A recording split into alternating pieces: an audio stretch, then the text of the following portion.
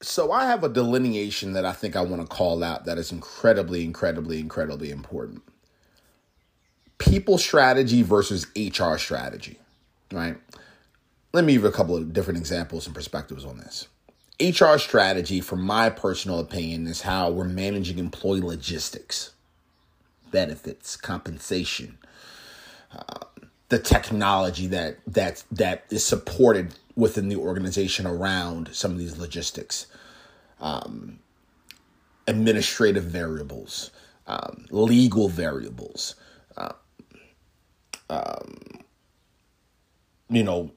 like staying out of the way of having anything fucked up happen. And I don't mean to drop the F-bomb, but like that's what I think about when I think about HR strategy.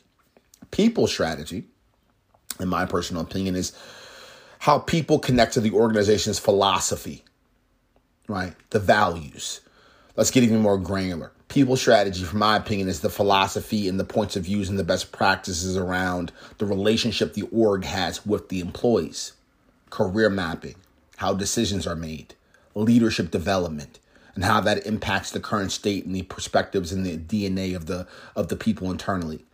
Communications that are connected to recruiting, the process of onboarding, gaining feedback from employees, feedback loops, internal comms, how innovation, people, new product roadmaps, new service roadmaps, and revenue all tie in together. That's people strategy. And I think this delineation is important to call out because I don't think a lot of people leaders, heads of people, chief people officers, either, number one, understand that delineation, or number two, act on that delineation. So I think it's important to call that out. Now, I think as we get into the people strategy, we need to figure out tangibly, what does it look like to put best practices, policies, and implementations in place to get higher levels of commitment from employees. Employee empowerment, how to better respond to uncertainty and changes, right? These are things that we need to do internally within the org to train and develop and build up the competency and the muscle and the skill so that the people strategy that you put down on paper or have in your files within your organization and your internal comms actually lives true and provides benefit and impact to the organization, right? How does your people strategy connect to the overall long-term business strategy, right? Like how does your decision-making models, how does your career mapping models, how does your best practices around innovation and communications connect to the roadmap of where you want to take the organization revenue-wise in the next 18 months, the mergers that may be happening, the acquisitions that may be happening, the new products you may be rolling out, how you may shift the overall perspective and PR of the organization and the eyes and ears of the market. How do you combine all of that? Right.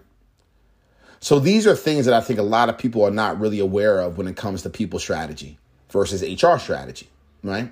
I think even more connected to people strategy is how do we create a strong leadership presence, rubrics around what a great leader looks like, going to your people and understanding from their point of view what leaders actually make sense for where they are in their current career and connecting that to the overall current model of the business and where the business is going long term. Defining what employee engagement actually means, right? And making sure it's a key part of your people strategy. Understanding the behaviors that are highly engaged to the business units to create more profitability within the organization. How do we dive deeper into transparency, recognition, accountability, DE&I? What does that look like tangibly to connect again to the business model, to connect again to new products being rolled out, to connect again to driving higher levels of revenue? What are the employee engagement profiles, right? What does it look like to be highly engaged? What does it look like to be moderately engaged? What does it look like for an employee to be barely engaged? What are the signals? What are the clarifications?